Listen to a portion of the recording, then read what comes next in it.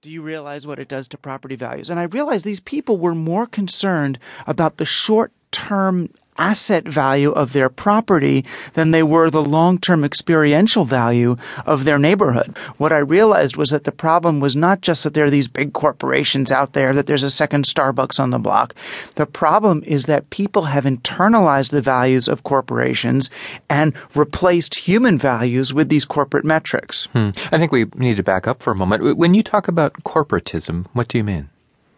I was looking at the history of corporations and realized that corporations are not this sort of anti-government entity, the way we think about them. Like there's the market on one side and the government on the other. That corporations are a government-created entity. That corporatism was really a system that was invented really as far back as the late Middle Ages by monarchs who were looking for a way to stay powerful in the face of a rising merchant class.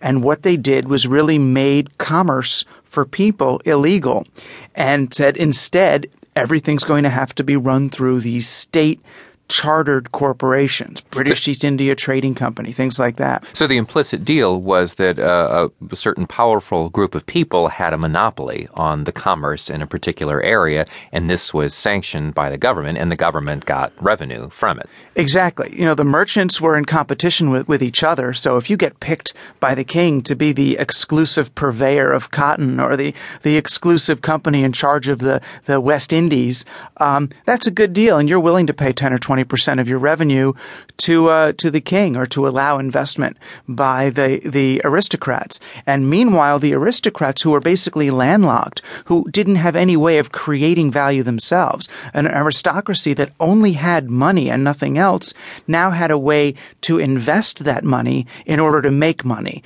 rather than doing something to make money, sort of the old-fashioned labor way. You're really talking about the rise of capitalism, and yet when we think of that happening, we think about competition.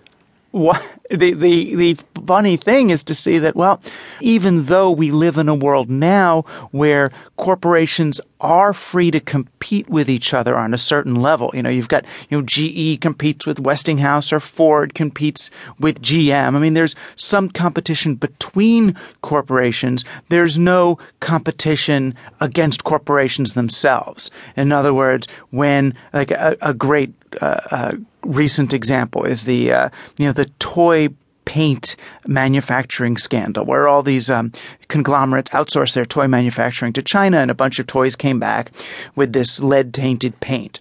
So we create, government comes in and says, okay, we're going to create great regulations to prevent lead paint from ever getting in children's mouths again. And what that is a testing procedure. So it costs maybe $50,000 or $60,000 for a toy company to test a toy before they can put it out on the market. Well, what does that do to the small toy manufacturer, to the company that's making 100 of something rather than 100,000 of something? They can't spend $50,000 per toy that they're manufacturing. And what it does is that it puts everyone else out of business.